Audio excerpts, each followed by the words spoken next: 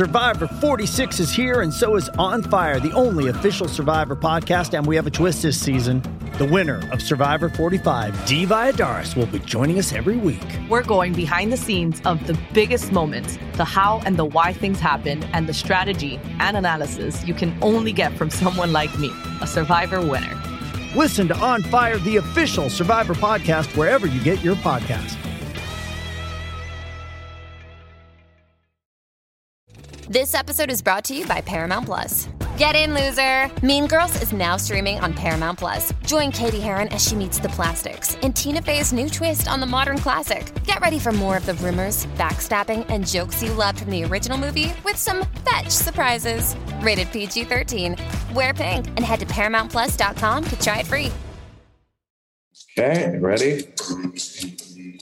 Think what you know, and it's about a time when you get yourself in we are.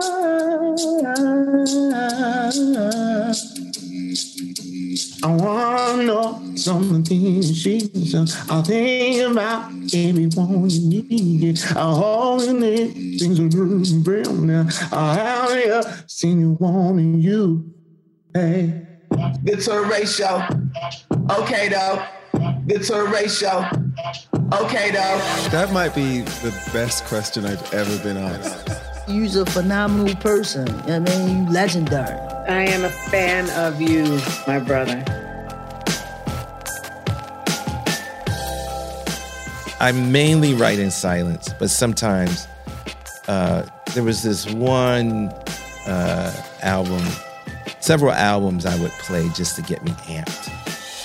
Yeah, to get into it. Yeah. Like what? Okay, old school Biggie would definitely take me there. And The I got first one or second one? Second one. Okay, Life After Death. Yeah. Yes.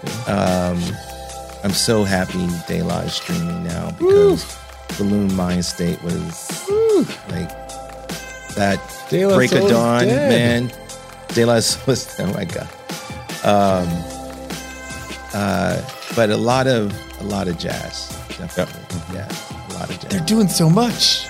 They're so active. Well, that's what I mean. think of your- Well, the thing is like, if the horns are going and if you got, someone like Elvin Jones on the drums, your heart rate is going to blow up. It's going to just like get you in that space where your mind is just popping. And that's what I need. I need my mind to kind of like associate. Major Jackson is one of the great poets of our time and an old friend of mine. He's got a podcast about poetry called The Slowdown. He's got a new book coming out called Razzle Dazzle. And he's just a brilliant poet, professor, and person who's been a friend of mine forever. I just want to experience the depth of the thought of what poetry is really all about. It's Major Jackson on Touré Show.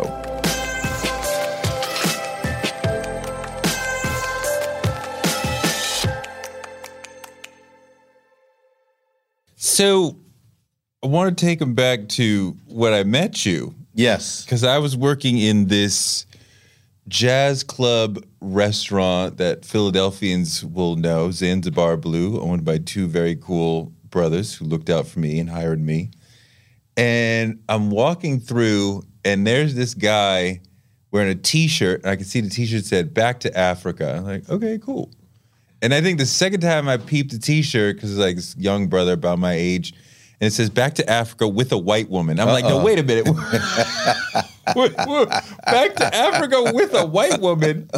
And I stopped and I was like, yo, what is this? And he's like, yo, I'm a poet. My name is Major Jackson. This is my book of poetry. And I think your partner on that was a friend of a friend. Wadud Ahmad. Somebody I had met Yes. or had no. So then we started going to poetry stuff together. And I saw some of the genius in that. I remember we went to some poetry slam and like we had like hung out all day. So like it's like I knew what you had, right? I knew kind of the poems you were working on, and we were together all day. And then it was like, oh, I got to write something for this thing tonight. And we're sort of like walking there, and you're kind of writing ideas, and we're sitting there waiting for your turn, and you're writing ideas. And then you got up and you gave this amazing poem, and I'm like, I saw him write this. And he wrote this like right in front of me, like pretty quickly. And it was really fucking good. And I was like, shit, this nigga's something else. And that was like 35 years ago or some shit. Yes. Yeah, that would have been about 30 years ago. I remember that moment. Well, first of all, let's give props to the Bynums creating a space.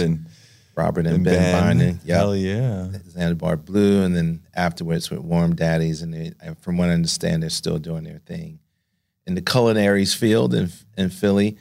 But that was the scene, and that was the place to be. Now, what's interesting about that story is that I've told my sons, I said, I was wearing a T-shirt, not with Back to Africa, with a white woman, which was a chapbook that Wadud and I put together while we were in our last year at Temple University. But you're now that you say it, there was a T-shirt. Now I think about it. But I had on a T-shirt with Langston Hughes on it. Okay. And you rolled through and was like, you must be a writer. Oh, you're saying you remember the story differently? Yeah. I had on white woman I T-shirt. had on Langston Hughes T-shirt, and you were, I don't know, maybe you dropped down the drinks, but you were like, you must be a writer. And I was like, how do you know that? And then you pointed to my shirt. Okay. And I first of all, mad love for you, man. I remember that moment very well, and I remember what happened afterwards, because you had just left Emory, and you were making your way up to New York to be a writer, and I was like, that was the goal. That was kinfolk. I was like, yes. I love that ambition. Yes. I love that drive. I questioned the wisdom of dropping out of Emory at the time, but but you did it. So I was, quite proud of that. I had just started writing for Chris Wilder at The Source. And if I remember correctly, I said, here's somebody you should rap to. Yeah. And I can even tell you your first piece in The Source. Remind me. I remember, but let's see if you remember. It was Arrested Development. Am I right? I think I did something before that, but I had somehow I had a way of connecting with Speech from Arrested Development. Right. Did a phone interview with him. And The Source was hardcore hip hop. They were not interested in No. Well, that was what was unique about that moment. I was like, how did Teray get them a little feature? And it wasn't a full page. No. It was like, no. Yeah. They're not from the hood. We don't really care about them. But so you went on to make a whole life in poetry, writing, teaching. How do you do that? Because there's not that much money in the poetry game. No, there isn't. And for me, it was driven by the legacy of the teachers who inspired me, Sonia Sanchez at Temple University, the poets who I admired at that time, if you remember, we used to call ourselves conscious. And you had to know, an Amiri Baraka poem, or you had to know a Nikki Giovanni poem. So those were my models, and they allowed me to see myself as someone who could be a writer, be an activist, participate in the struggle from a space of imagination and creativity, and to be frank, I was an accounting major at Temple. Like my life was. I think your dad was an accountant. He was an accountant, right? Yeah, I think I remember that. So it must have been a passion. Now. I still got my accounting degree. Like I still worked after graduation as an accountant, but then it was until I think it was the Pew Foundation granted awards to local artists in Philadelphia, and I was fortunate to receive one of those grants that allowed me to write for 2 years. That was the $50,000 grant. That was the $50,000 in 1996. That was a lot of money. Yeah, I mean, it seems like the spirit of the Black Arts movement, where folks were like, I'm down for revolution and liberation. I'm not going to be holding a gun or fighting in the streets like the Panthers and Malcolm are, but my heart is with them. So I'm going to write a poem or sing a song or something cultural that expresses an aggressive affinity with them, right? Yeah. And that was Nikki Giovanni, that was Amiri Baraka, Leroy Jones, that was, Sonia Sanchez, these sort of people. And you and I, in a way, took that spirit forward. I think we're the link. Yeah. We are the folks who were young, inspired by their writings, inspired by the spirit of resistance that they just embodied and walked around in. It was in the music, no doubt. That was our other connection, if you'll recall. The music somehow facilitated a possibility of, in one's self, in one's language, in one's imagination, and unapologetically. You know what I mean? We did not have to worry about, for example, like being institutionally excluded like they were. I think about the fact that Amiri Baraka came up for tenure at Stony Brook and never got tenure. Wow. And we know why. Wow. Right? So I took lessons from them. I also realized that poetry was a craft, and somehow deepening that craft has been one of the most fulfilling and sustaining, something I could not have predicted back then. Wow. There is the outward-facing aspect of poetry. Like you're going to understand where I stand regarding immigration. You're going to understand where I stand regarding gun control, all of that. But then there are private moments, of course, over the years since we've seen each other, in which when I could not speak to someone else, I had to go inward, and the poem facilitated that measure, that getting a grasp on the world around me and the people in my life. Well, take me a step back. How do you write a good poem? And anybody can write a bad poem. Well, I've always set a personal bar for myself, and this is in a quest to obtain a voice and a style. So early on, and maybe this is the influence of hip hop, and I kind of talk about this in my introduction to Best American that I edited, Best American Poetry 2019. I need a level of wit to be on the surface of the poem, first and foremost. I need to have not so much like, some sort of performative intelligence, but to use language in such a way that it's not blah, So that's first and foremost. And that's my own personal, if somebody else wants to keep a plain style.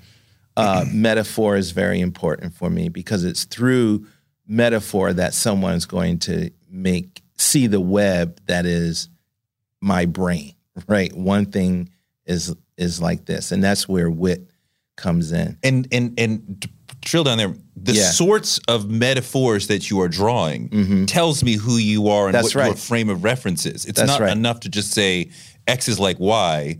I got to say that in a way that communicates something more. Yeah. Why is he thinking about this in relationship to that? Because that's his frame of reference. It's a statement of personality. It's a history of what I've come across and what you've come across, and hopefully I just created a new bridge between us because I said one thing is like X. Yeah. My other quest for a good poem is one in which I get bored. Like I get bored reading sometimes. So I'm aiming for a level of inventiveness and authenticity of seeing. Like I want to utter something that no one in the history of the English language has said before. Yes. Now, that's virtually impossible. But, if you reach for it, you're going to stumble upon it at some point. I mean, I think about that a lot of times, and I think it's a little bit easier in prose, but I definitely don't want to use any of the phrases that are common that I've already heard. That's right. Right? Like, That's break right. it up. That's right. Like, even if I'm saying I walked down the street. Right. And I don't want to say I perambulated down the avenue because that makes fun of itself. But can I find an interesting way of saying I walked down the street? Well, it is the wall that all writers, no matter their genre, has to kind of cross. And to some extent, you don't want to alienate the reader. Like if you say perambulate, that might throw up like somebody going to their dictionary. Damn, what it draws you out of the text to go, that's right. What is this word, right? I don't want to scare you away from the text. I want to suck you into the text. That's right. And that absorption, I think readers come to writings much in the same way that they go to films.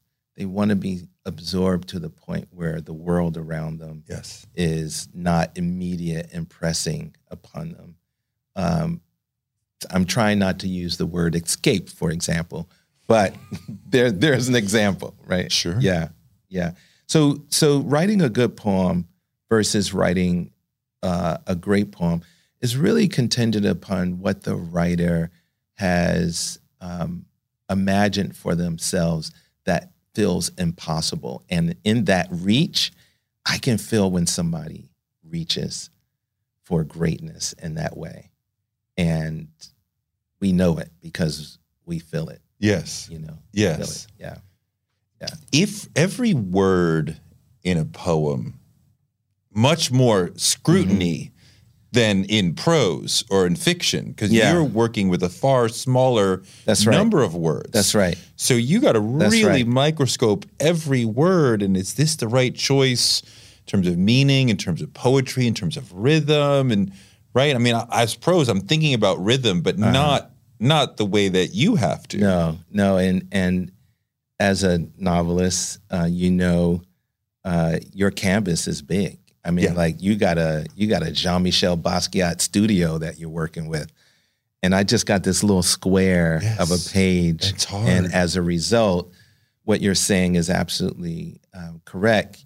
And I think because of that scrutiny, that's another reason why I think it's important to aim for the authentic, to aim for, Ezra Pound called it, make it new. Always the reader has to be surprised. And at some point you leave your apprentice stage. Like when I was younger, I literally had almost like a checklist of what I wanted the Major Jackson poem to sound like, what subjects I wanted to address, which for me were very personal, coming out of North Philadelphia and Germantown and thinking about the how Black folk were pathologized, and I wanted to write against that. And that was very important to me thematically. But on the aesthetic side of things, I literally had a checklist. And at some point, it becomes just part of your DNA and how you walk and how you talk. So I feel great this year. My 6th book is going to publish. It's a collected of my first 5 books, along with some new poems. So, it's a vision. We live in a world where you can get anything you need delivered to your door thanks to DoorDash. If you don't want to do the dishes or you feel a little sick, let DoorDash bring dinner tonight. My family uses DoorDash all the time because it connects us to our favorite restaurants without us having to drive. Last night, we got some Indian food for my wife, some gumbo for me, and sushi for the kids. And everyone was happy, and we didn't have to do the dishes. The process of ordering was quick and easy, and I love DoorDash for real. So I was so happy to do this for them because I'm a customer, because I know DoorDash is your door to more. Must be over 21 to order alcohol. Alcohol available only in select markets. DoorDash, your door to more. Download the DoorDash app now to get almost anything delivered. One of the people who helped inspire me to want to be in broadcasting is Oprah Winfrey. She's an inspiration for so many of us, but her daytime talk show was so incredible. And it told me that you could be Black and authentic and real on TV, and that made me want to do it too. Black Stories, Black Truths is NPR's new collection that's a celebration of Blackness. Each of NPR's Black voices are as direct, varied, distinct, and nuanced as the Black experience itself. In the Black Stories, Black Truths collection, you'll hear stories of joy, resilience, empowerment, and how to create world-shifting things out of struggle. Every episode is a living account of what it means to be Black today, told from a unique Black perspective. Black perspectives that haven't always been centered in the telling of America's story, but now they are the story. On NPR's Black Stories, Black Truths, you'll find a collection of some of NPR's best podcast episodes celebrating the Black experience. Hear a feed of episodes from across NPR's podcasts that center Black voices. Turn on NPR today and hear a range of voices as varied, as nuanced, and as Black as we are. Stories should never be about us without us. Listen now to Black Stories, Black Truths from NPR, wherever you get your podcasts. Your relationship with the audience is very important as a writer. And as I'm writing, I'm thinking about, are they understanding? Do they understand these references? Do they understand the argument? Have you made the argument enough? I'm constantly thinking, you know, and I want most of the readers, right? Some of them are going to miss it. But is the average person who I'm expecting to read this going to understand? Am I losing them? Am I winning them over? Whatever. For a poem, it's not the same. I feel like poets, I want you to not fully understand. I want you to be confused, or at least I want you, like, for me to understand a good poem, I have to put in more work. Right. To do prose and fiction, I'm like, I'm doing most of the work for you. Right? Do the imagination and come with me. Right. But for you guys, for poets, you want the reader to work more. Some poets do, and they want to for various reasons. I think the most opaque poem is kind of solipsistic. That's someone who's writing a poem that is really not thinking about an audience or a reader.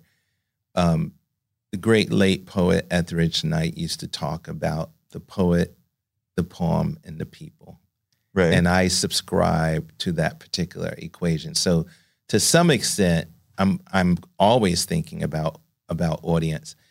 There was this group of poets in the late 1970s, 1980s here in America who had believed that language had been co-opted by capitalist forces. Absolutely. And as a result, they just wanted to kind of disrupt your relationship to language to kind of wake you up, or as the Russian early 20th century Russian futurists believed, they wanted to kind of defamiliarize language so that you can have a new relationship with language and thus yourself.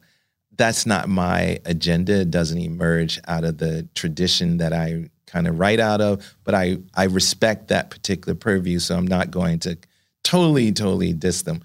But the tradition that I emerge out of, you know, begins with Langston Hughes, passed on down to Gwendolyn Brooks, passed on down to Black arts. It's one in which art is art. Like, you don't want to, you still want language to perform a level in which, as Sonia used to say to us in class, you know, a high bar had been set, you know, by previous generations, and you got to go there. Yes. But it is one in which the tradition that I emerge out of is one in which it's a continuum of consciousness. I am carrying forward conversations about my freedom and how that freedom is manifested in my art. Yes. And that's why I can't fully say, well, here, reader, here's the poem, and it's a puzzle. You go for it. Yes. But we also have some of that. Like there's this wonderful poet, Harriet Mullins, and another dear, wonderful poet, Erica Hunt, who emerge out of a tradition of experimentation, but they're operating within the framework as, first as poets, Black female poets, and in the case of Harriet, Black female poet from the Southwest, where there was a tradition down there of conversation. Now we talk about Texas, Juneteenth, and the consciousness around being a black Texan. So in a lot of ways, I do think audience is important. Poetry can be difficult. Sometimes you got to wrestle with that difficult. But I always try to encourage readers too, not to feel like they have to kind of get everything on one reading. Poetry is not built for that. Right. In fact, I would even say poetry is great because it always opens up something each time you read it. You can always go back to a poem and something emerges available to you, mainly because of you're bringing a new experience and awareness to it. Yeah. When I was in, what was that? I think it was in graduate school. I tried to do a paper about the blackness of Black novels. Very, very difficult. I don't think I finished it because I couldn't really identify what is Black about these pieces more than just Black subject matter. But so I'm going to make you answer a question. Very hard question to answer. But there is something substantively Black about some of the poems that we love and the poets that we love. And I'm trying to put my finger on what is it that we are loving and responding to in their work. It was a wonderful critic, Stephen Henderson, who wrote a seminal, now classic book on this called Understanding Black Poetry. Yes, I have this. He talks about, and there's been critics come along. It's like an essentialist.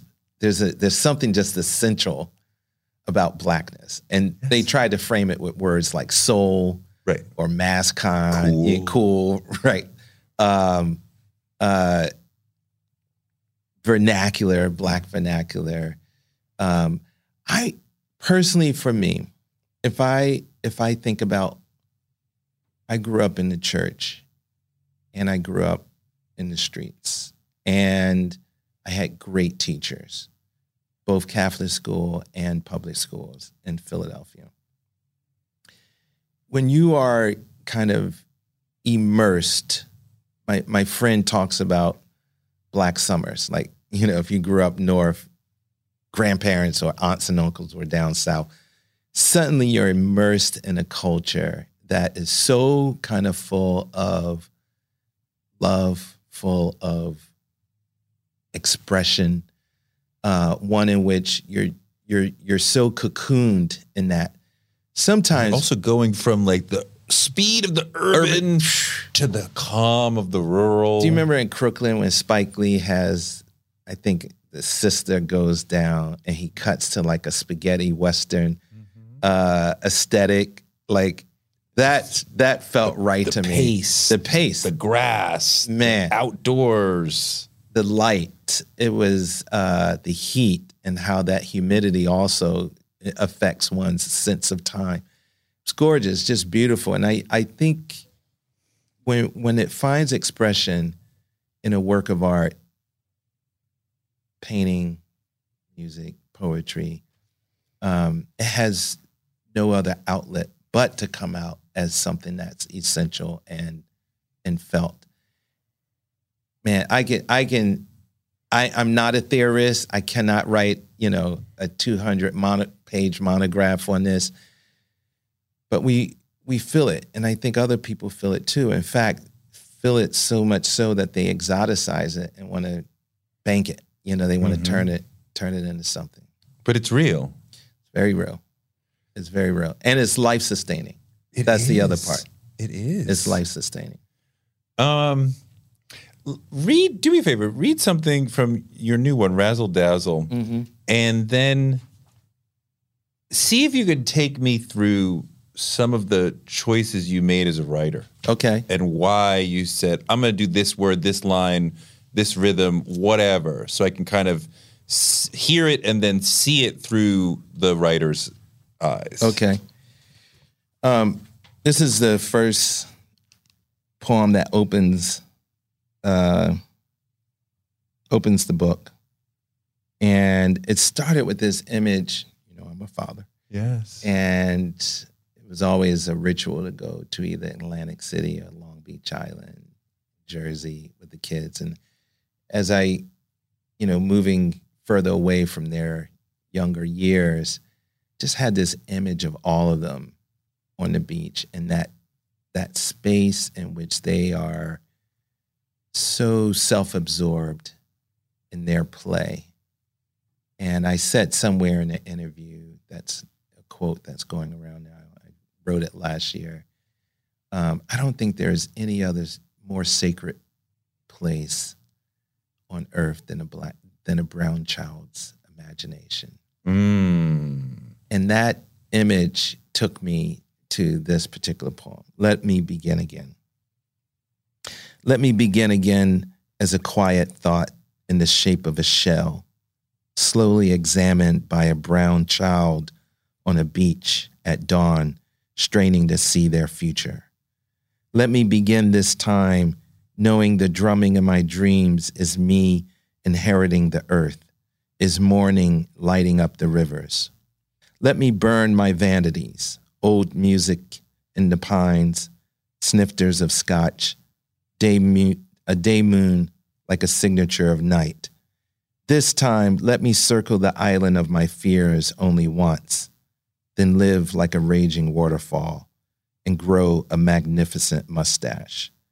Let me not ever be the bird cage or the serrated blade or the empty season. Dear glacier, dear sea of stars, dear leopards disintegrating at the outer limits of our greed. Soon we will encounter you only in motivational tweets. Reader, I should have married you sooner. This time, let me not sleep like the prophet who believes he's seen infinity. Let me run at breakneck speeds towards sceneries of doubt. I have no more dress rehearsals to attend. Look closer. I am licking my lips. So that image of the child on the beach, like a lot of my poems begins with an image. And I often reflect on my self as a father, as a man, as a partner. Of course, there's regrets back there, but there's also, in recognizing those regrets at any point in our lives, it opens up the opportunity to start over, because you can begin with a new consciousness, hopefully some lessons learned, and hopefully some wisdom. So I remember the morning of writing this particular poem. I'm always someone who wants music. I mean, we live in an age in which, you know, rhyme and meter is not what you don't go to rhyme and meter unless you're like doing pop music. So repetition is how I create music. So that's the first thing, is that I'll get that image and I'll get that phrase, and I'm wanting that phrase to take me to the next image. So the repetition of the phrase creates a sense of rhythm. That's right. And it becomes incantatory. And something about the ritual of repeating and that incantation, in a way, conjures up what's coming next. To my surprise, the poem wants to push against a passiveness, wants to push against addictions and snifters of scotch and that sort of thing. And also I'm thinking about I'm thinking about the climate. I'm thinking about what we're doing to the environment. Dear glacier, dear sea of stars, dear leopards disintegrating at the outer limits of our greed. So I for this to be the opening poem of the book, I see this like as a pivot moment in my life as a writer. One who wants to not kind of clear my throat towards writing something that is going to address these issues. But there's no more dress rehearsal. This is the moment right now. So hopefully, someone reading this, again, that's an oral rendition of it. Sure. Hopefully those themes push through when they sit down and read it. You can't write this just like, you gotta be like, you write it, you microscope it, are you moving stuff? Are you there's not this word, different word. Oh yeah. I'm sure this poem went through at least 10 to 15 revisions. Right. Yeah.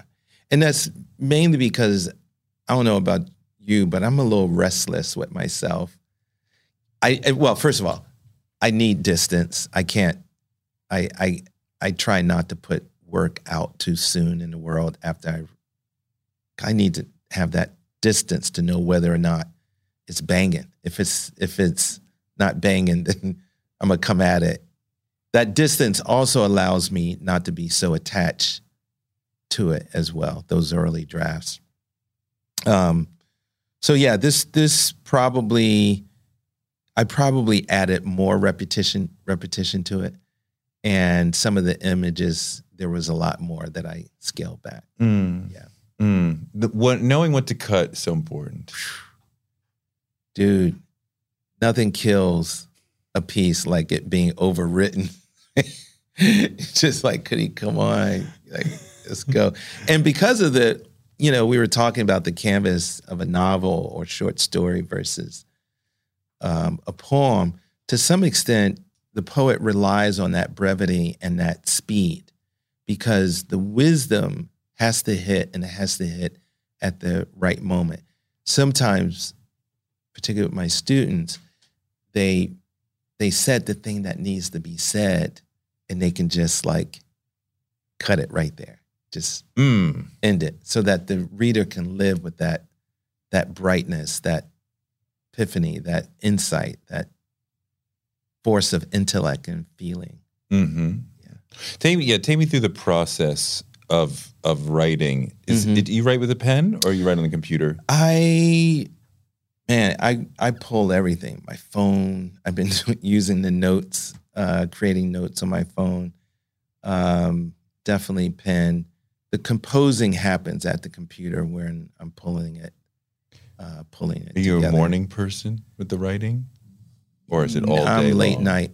Late night? Yeah, when everybody's gone to bed and I can just like it's quiet. Exist in that life. Phone's not gonna ring. The game Kids is off. aren't gonna, yeah, right. I can't write during the game. I'm so focused. It's terrible. But the game is over. Yeah. The world is quiet. Nothing's changing. Yeah. Now I can drill down. I'm in my office at home. Lots of books. I got a little music system in there that's... You write in quiet or you write with music? A lot of times I got something back there. No words, all instrumental. Right? If he's or she's talking, I can't have two, right? I can't hear myself think. Exactly. I don't want any music. I hear you. I want silence. Yeah. I mainly write in silence, but sometimes there was this one album, several albums I would play just to get me amped. Yeah, to get just into it. Amped. Yeah. Like what? Okay, old school Biggie would definitely take me there. And I got first one or second one? Second one. Okay, Life After Death. Yes, yes. I'm so happy De La is streaming now because Balloon Mind State was like that Break of Dawn, man. De La Soul is, oh my God. But a lot of jazz, definitely. Yep. Mm-hmm. Yeah, a lot of jazz. They're doing so much. They're so active. Well, that's what I mean. Well, the thing is like if the horns are going and if you got, someone like Elvin Jones on the drums, your heart rate is going to blow up. It's going to just like get you in that space where your mind is just popping. And that's what I need. I need my mind to kind of like associate. For a long time, there was an argument in the culture of like, is rap poetry? And I think at first I said no, because I was like purist, like that's over there and that's over there. And I also was like, I've read some poetry, guys. Your lyrics are great, but you're not doing what Amiri Baraka and Sonia Sanchez and Nikki Giovanni are doing. I'm sorry. I love you, but And then I think it was Harry Allen, the great writer, who was like, no, I don't want them compared because hip hop does not need to stand on poetry to be great, right? I think it was at a time when we needed to understand that argument, liken it to other things. That's right. New jazz, get some cred. Get some cred. And it's like, no, hip hop is good on its own. Yeah. Don't need a crutch or whatever or be aligned in. But what do you think? Well, first and foremost, I had to stop teaching it. Hip hop. I taught a class called Poetry is Hip Hop is Poetry. That class would fill literally as soon as registration opened, it was done. You said hip hop, and we're all and signing it was like up. y'all signing up. Exactly. Yes. And there was, I tried to maintain a wait list. It was ridiculous. And it would be mostly black people, kids. No. It was all white kids? Oh, no. We are talking University of Vermont. Right. So when you had a black kid in class, you'd be like, hi, Ashe. Yeah. So nice to see you. My sister, my brother. Right. No, it was great because one of my homies, wonderful writer, Adam Bradley, wrote this wonderful book where he breaks down, that was the text that I used. But what took me there is because the rappers always called themselves poets. Yeah. But you know what I mean? Like, you read any poetry? I mean, and some of them did more than just name drop. You know what I mean? Like Rakim, as you know, Rakim is different. Right. Rakim knows the art, he knows the craft, and he knows how to even pun on the craft. Yes. Like, clearly. I mean, right? he was a master saxophonist in high school. No. And was like, his whole family was players. That I didn't know. And he was by far the youngest. So he's growing up, like, listening to his sisters. Listening to his sister singing, listening to his brother playing. And he became one of the great saxophonists as like 16 years old. Like, went to some competition in New York State for it. So part of what he was doing is he was mimicking the horn. Right. Now that you say that, it's clear. It makes a lot of sense. Yeah. It makes a lot of sense. I mean, I think most of those people who were saying that we're like poets had never read any poetry. True. Then Adam put out, which is great, the Yale Book of Rap. And then you can start interrogating the actual lyrics. And in fact, one of my dream issues of the Harvard Review is to get in touch with my favorite rappers and ask them if I can reprint or, like Black Thought, like, yo, could you send us a rap that we can publish as a poem? And what you're going to see in there is all the great thinking across multiple areas, history, literature, which is interesting because this is the great debate right now with MCs is that they don't have that kind of depth and reach into, okay, I don't want to open up Pandora's box here. I don't want to be like back in my day. I know. But the bar was high. I'm going to go back to it. Like the bar was high. So, the great eras, let's put it that way. My wish is that the art itself becomes more informative to how folks go about dropping their bars, dropping their lyrics. Because what they're going to find, and this is why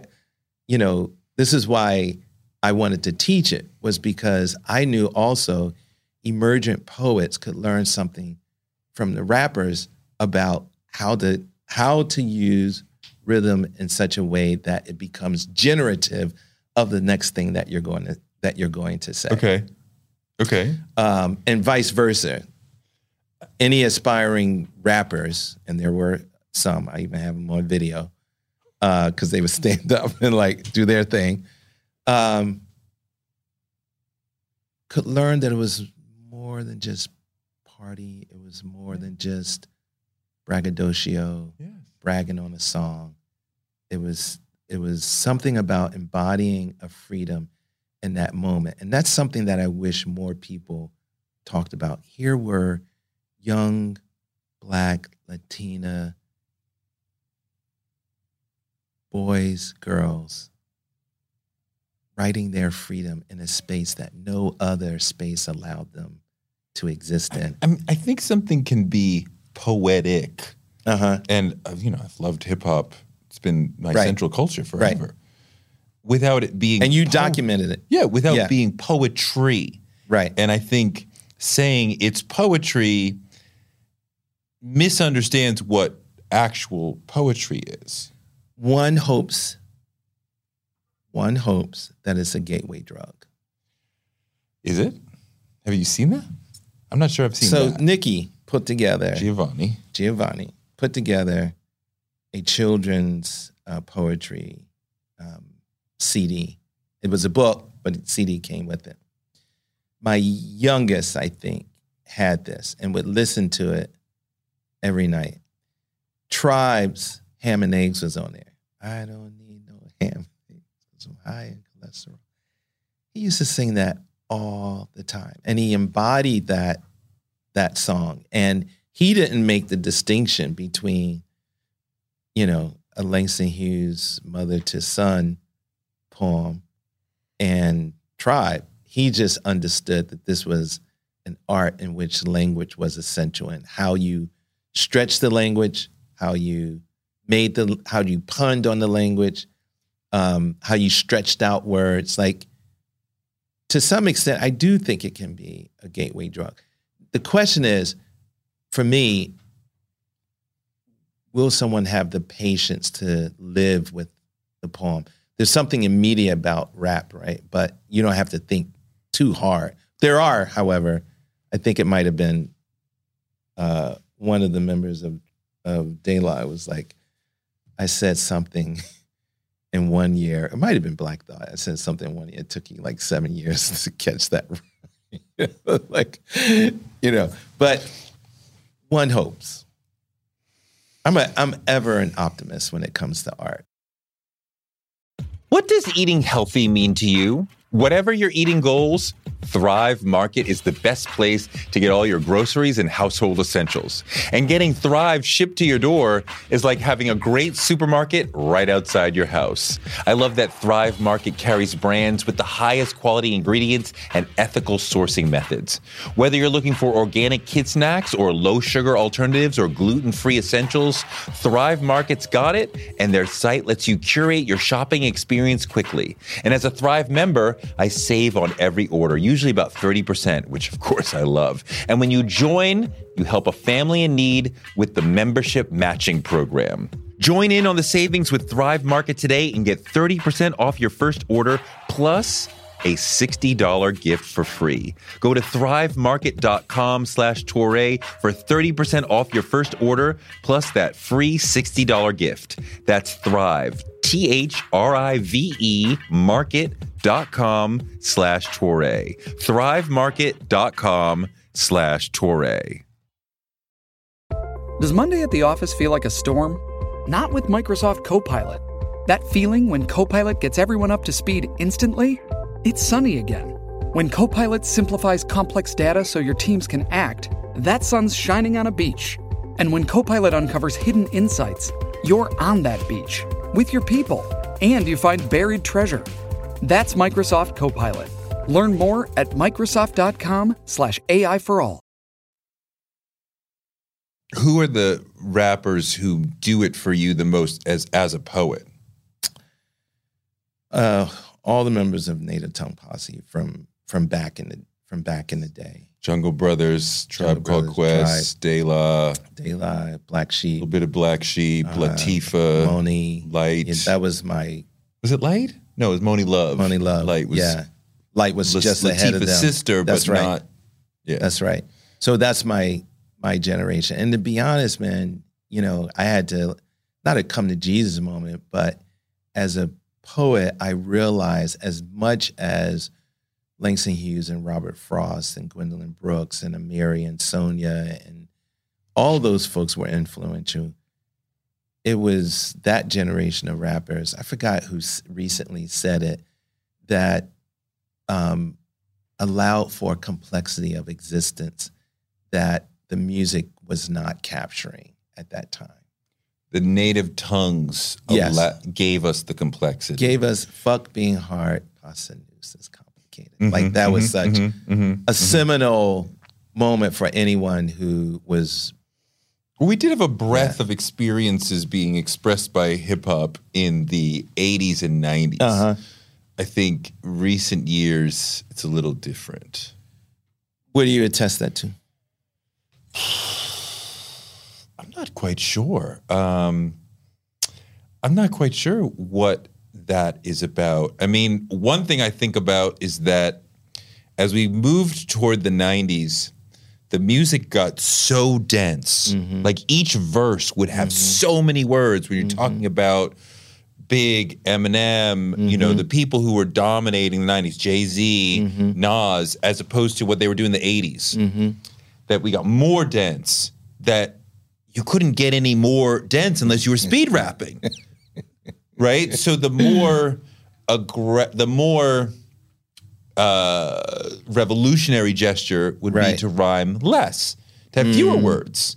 So now they rhyme slower, right? To where sometimes they need ad-libs to fill in the space. Otherwise it would sound like spoken word poetry, right? It doesn't fit. And I'm not saying it's better or worse, but I think some of us who lived for 90s hip hop are like, guys rhyme really slow. And I don't know why the politicization that was common in the 80s and the 90s has really dissipated. There's not really that much Black nationalist, Pan-Africanist, pro-worker, whatever you want. Like that sort of strain of hip hop has basically gone away. There may be some here and there, but it's not dominant. Like we had a dominant strain of PE, KRS, Poor Righteous Teachers. Tribe Called Quest would throw it in. Poor Righteous. Right? Public Enemy was all about it. De La Soul would throw it. Like you feel, and now a lot of it is like, I got a lot of money. Right. Whether or not I'm telling you the truth. I may actually have a lot, I may not. But I'm telling you, I got a lot of money. And I got a lot of women. Like, and I smoke a lot of weed. Like, cool. Yeah. What else you got? Well, that's what happens when you divorce the art from community. Interesting. That's when. What do you mean by that? I guess what I'm saying is like the corporatization. I remember, and this isn't the case with Diggable, but I remember I ran into Greg Tate at the bookstore on Mercer Street, and I think Diggable's album, their last album together with the pick on it, ran into. I said, Greg, what do you think? First of all, I was one of my heroes. I just had to just be like, yo, props on Flyboy. But I wanted to talk to him about something. I said, what do you think about Diggable's album? He was like, production. I was like, oh. But we did jam on some of and he was making the connection to the politics of Blackness, which the political cultural moment that they were riffing off of, as Greg does, right? He has that long view, and he was talking about coming out of Black power into the 70s when it was about trying to get like political office. You know what I mean? Like a little more integrationist. Yeah, work within exactly. the system. Exactly. So, you know, there was a bit of nostalgia, of course, that those albums were hearkening back to, but it was also carrying the torch. It was also like the agenda of carrying a message of self-determination, carrying the message of a certain kind of freedom that was like unapologetic. And the you know, you just said it. You know, it's like the bling arrived. I feel like I expected the Bush era and the Trump era to really inspire people to be like, I'm going to make a political song. And there's here and there, there's some.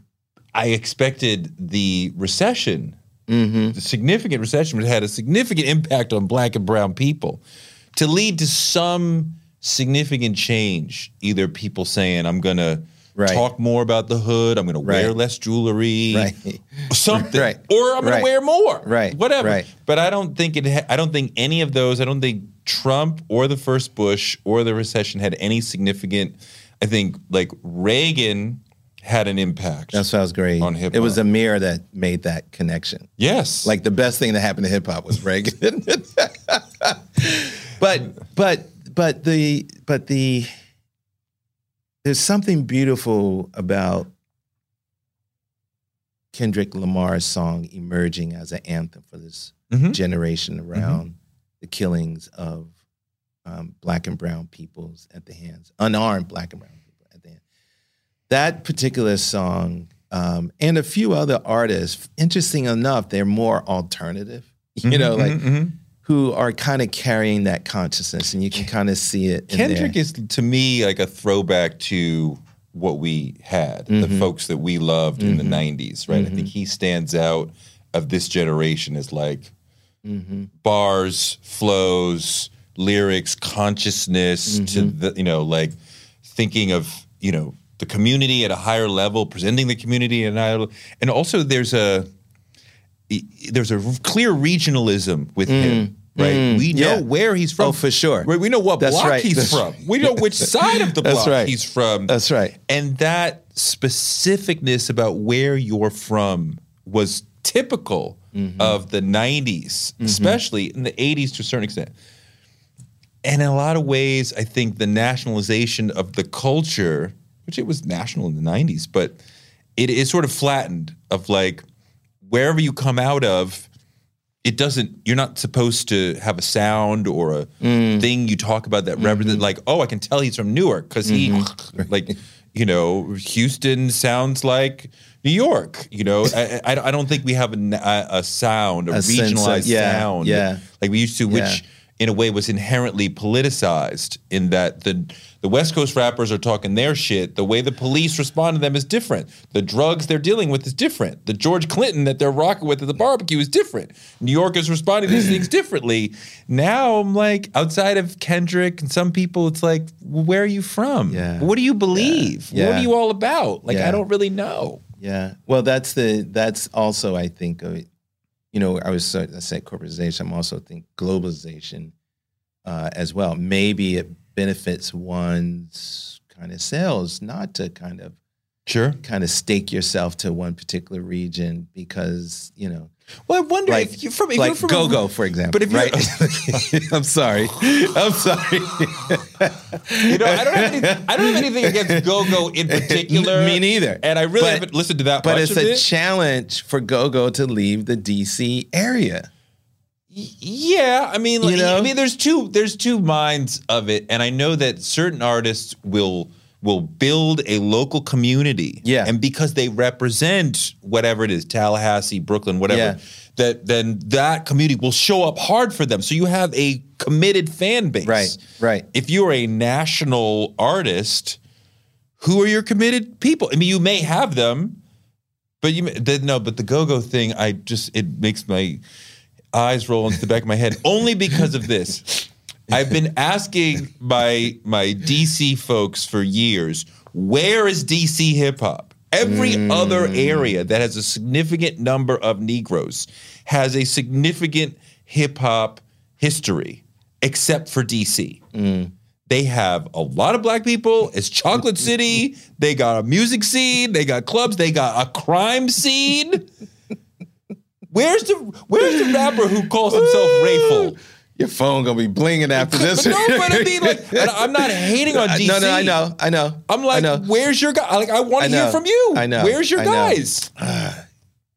Well, it Go-Go eclipses so much. That's what they always say. It eclipses. You know, you go to a block party, you know, Sugar Bear. You know, I'm going old school now. You know, like, I mean, you know, Boston got more MCs than DC. That's insane. Yeah. But you know what? It's an opportunity. Somebody's listening right now. They're signing up a bunch of people right now. The nation's capital. They're coming for us. I ask everyone who comes on the show, what does being black mean to you? And where does it show up in the work? I hate to repeat myself on this, but W.B. Du Bois said, I don't give a damn for any art that does not take up the mantle of speaking truth of black existence and all of its beauty and glory. Nice. And he set out to make that like a thing, right? So much so, one of his talks, can't remember exactly where. It might have been in DC, funny enough. He gave a talk and he read a poem. And he asked, who wrote this? And he said, you probably think it was John Keats. But in fact, it was Countee Cullen. Like, he used Keats as his measure of greatness. But at the same time, Cullen was also writing about, even though there was that sound, that kind of classical, kind of British sonnet. He wrote so many sonnets. James Weldon Johnson also said, similarly, no people have been dismissed if they had great art. And he too, it's sad that it went by, but last year was the 100th anniversary of the very first anthology put together by James Weldon Johnson called American Negro Poetry. Wow. He wrote that in his introduction. It's a great introduction. It articulates so much that has animated my own kind of values as a writer of poetry. There's some other complicated stuff in there too. For me, it shows up in the work and carrying that torch of at my innermost core as a writer of poetry, I am expressing my freedom. Because keep in mind, we were not supposed to be this close to language. To be this close to language, and I saw this when I was teaching down in New Orleans, where students, the literacy rate was very low. They could not put together, some of them, a sentence.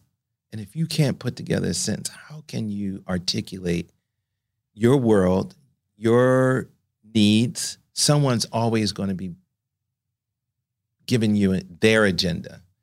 So my poetry makes a lie of, first of all, personal expression of who I am. It reflects my own selfhood and the community that I come out of. Secondly, it makes a lie of white supremacy and the history of that, right? And this is what James Weldon Johnson talks about that might be problematic. No people have been looked upon as inferior if they've had great art. And that's what we've been kind of building. I also realize the inheritance. Again, I kind of spoke about this already. Not just as an artist, but also as a teacher. And my teachers were both, I was in the classroom with them, and in the case of Robert Hayden, I wasn't in the classroom with them, or someone even contemporary, Rita Dove. I've read every poem that she has written. I've also found through my connections with Cave Canem, the Darkroom Collective, other writers of my generation for whom we were very conscious of passing that legacy back to. So the podcast that I all emerges out of a sense of service and a sense of freedom and a sense of love and cherishing the fact that whoever writes, they may pass away. They're sure going to pass away, but evidence of them is in their work. And I think, particularly for us, undocumented, we were 3/5, or by the law, 3/5. That poems, particularly poems by Black and brown folk, does so much work than just art. Yes. It stands for us, and I was here, and I did something, and I thought deeply and created something. That's right. I imagined, I made, I'm a maker, which is the root word of poetry. Poesis, Greek. Making. Yeah. I mean, that was, for me, a big reason why I was like, I want to be a creative person and not some job. I don't think I ever even thought seriously about any other job, but like, I wanted to be able to look back. I remember that when we met. Yeah. All those years ago, I was like, he is going to be a writer. And next thing I know, you're doing like Snoop Dogg's first major piece in the New York Times. I was but there's a stack of when I say, what did I do this week, this year? Yeah. I can point to, I wrote that article, I wrote that book, I wrote that, I can, because sometimes the time flies by. Where did it go? That's what I did. And if I had nothing to show for it, I would be depressed. And because we sat and made something, and we can look at like, okay, that's what I did. Maybe this article, this poem, maybe it's great, maybe it's not. But I did something and it's still there, right? I built something and it still exists. I needed that. And that's sort of what you're talking about. How do you think about that in relationship to being a father? That legacy. Now, granted, they're not going to get all up in your archives.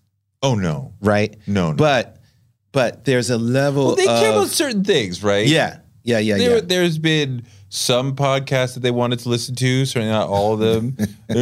When I write about them, they read that.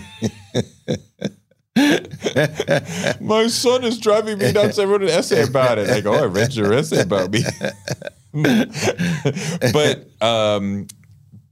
my son said to me once, he said, his was years ago, he was like 8 or 9. And I think he said, our family's really special. And I said, yeah, we are. And then he said, yeah, most families don't have a successful podcaster in the family. Like, okay, that's not what I was driving toward about why we're special, but sure.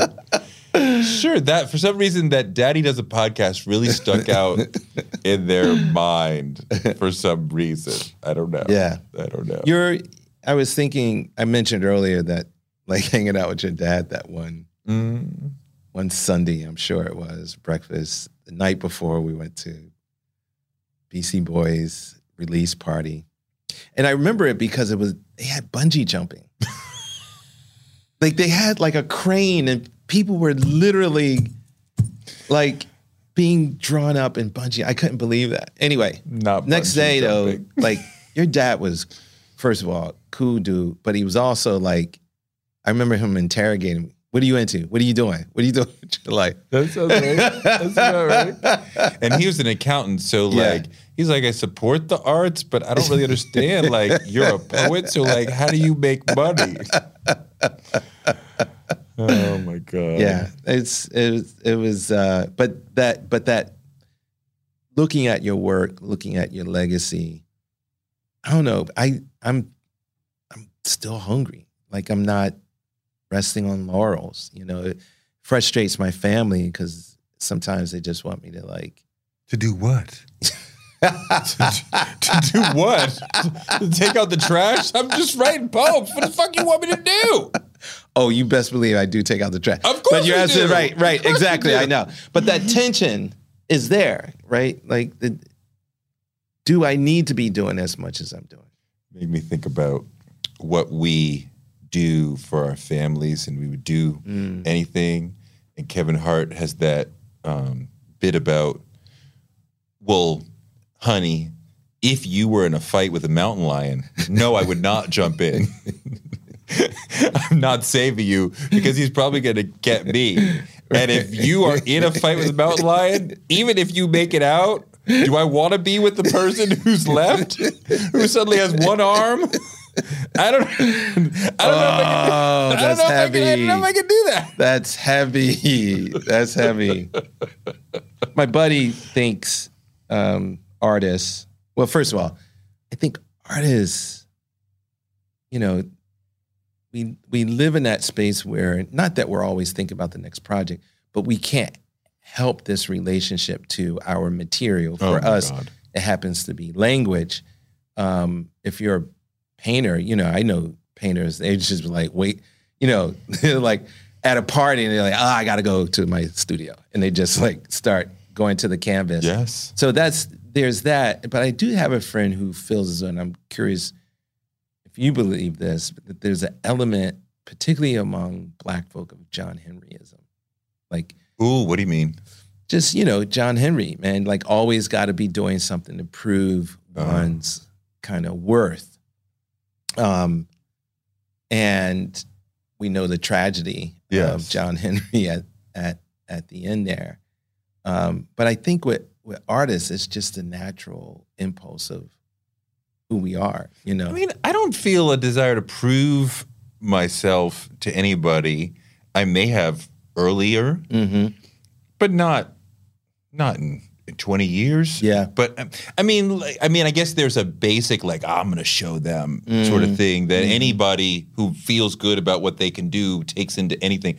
But like, I don't walk around like that. The thing you made me think about is that I think before I was 30, I didn't really have control of the creative impulse. So it would just come at you all the time. So I just kept a Post-it note all the time. I might be in the middle of a conversation with you. I might be asleep. I might be at a party, whatever. And like an idea starts to come in for a poem, an essay, a story, whatever. I have to stop talking to you because I have to stop writing. Right. Don't talk to me right now. Right. Now, you know, it's more controlled. I'm not going to be like, oh my God, I have to zone out of this dinner because I have to write down these notes that just came in, right? I just got the message. and like, no, I'm like, I got you. I heard you. When it's time to sit down, that it will be there and we'll come to get, you know, and like, I think I felt like if I feel a spark and I don't write it down, I could lose it. Oh, for sure. And I may not get another one. Now I'm like, okay, I see you, new idea. You may or may not turn out to be great. After all, I'm going to test this. Right, you look to good see if you're now. still around when I finally get to my desk or tomorrow morning when I get to you may not be as cute as you are now. So have a seat with the others. We'll get to you when it's your turn. I remember also another moment. You won't remember this. I think you were just about to finish your degree at Columbia. Oh no! I only got through 1 year of the 2 at Columbia. Really? I wasn't really when did that the Portable close. come out? After that. After Columbia. This is ambition talking, right? Because this is us, right? Yeah. We're like, we got the Toni Morrisons of the world, right? You're like, I'm going to be the next, which I loved. I'm going to be you didn't say Richard Wright, Ralph Ellison. And I love that, dude. That was my man. I love that. I love that you said that because to some extent, which I try to pass down to my students or any young person, 95% of being a writer is confidence. Sure. And a certain level of, like you said, what else am I going to do? Right. There's no plan There's B. nothing else. But I love for me it. to do. Right? And then you add the... You love writing. I love writing. I can't wait to get back to the... Dude, I'm in my zone. Yes. I'm in my zone. Some people's zone is on the court. Mine is like at my desk. But if you're a writer who's pulling your hair out as you're doing it, I think that seeps into the work as opposed to somebody who's like, this is my favorite part of the thing. of sitting here with the text, rip it up, put it back together. I enjoy that. Yeah, yeah. And I don't need rituals. I don't need a candle lit. No. Like, I don't need none of that, you know. So that tree that fell on my house the other day. Oh my God, you're such a writer. You're Instagramming about a tree fell on my house, and you're giving me pictures of this giant tree. But you're like, I have a deadline, so I can't deal with this until 3 days. And I'm like, yo, that's such a wreck. I'm like, yo, there's dishes in the sink, but I gotta get this thing done. I know where this character is going. I can't do that right now. That's my point. That's my point. And you know what? After I talked to you, I was like, or texted, I was like, oh, you know what? I'm gonna use this as the basis of what I'm writing right now. You should. I wrote about that tree. And that's what I mean. Like when it comes, you gotta go with it. But so the confidence thing, and in a way, you know, writers are parasites. Like if something comes in, I think you talked to Nikki Giovanni about this, Nicole. You talked to Nicole about this, which is like, as a journalist, you were talking about being a journalist. And as a journalist, you gotta tell the truth, and you gotta, sometimes that truth is gonna be tough. You gotta like get it in there. And so that's how I am, is like, as a writer, as a poet, I reach for whatever is gonna make the damn thing go and be its own, have its own heart, its own rhythm. Yeah, man. It's people ask, what's your creative process? I'm like, it ain't pretty. You want me to say something about, you know, I get my special pen and my pad and maybe light some candles, and no. It's hungry. It's like, it's voracious, you know. Books, music, art. Sometimes I'll just call up a buddy, like, yo, remember that scene in Gene Toomer's King? What do you think that's about? Just to get me going. Yes. You know.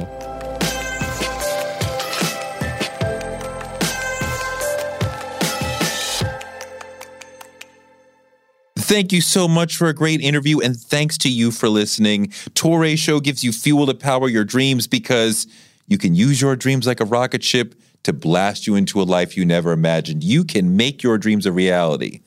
And maybe this show can help. You can find me on Twitter at Touré and on Instagram at Touré Show. Touré Show is written by me, Touré, and produced by Jennifer Brown. Our editor is Ryan Woodhall.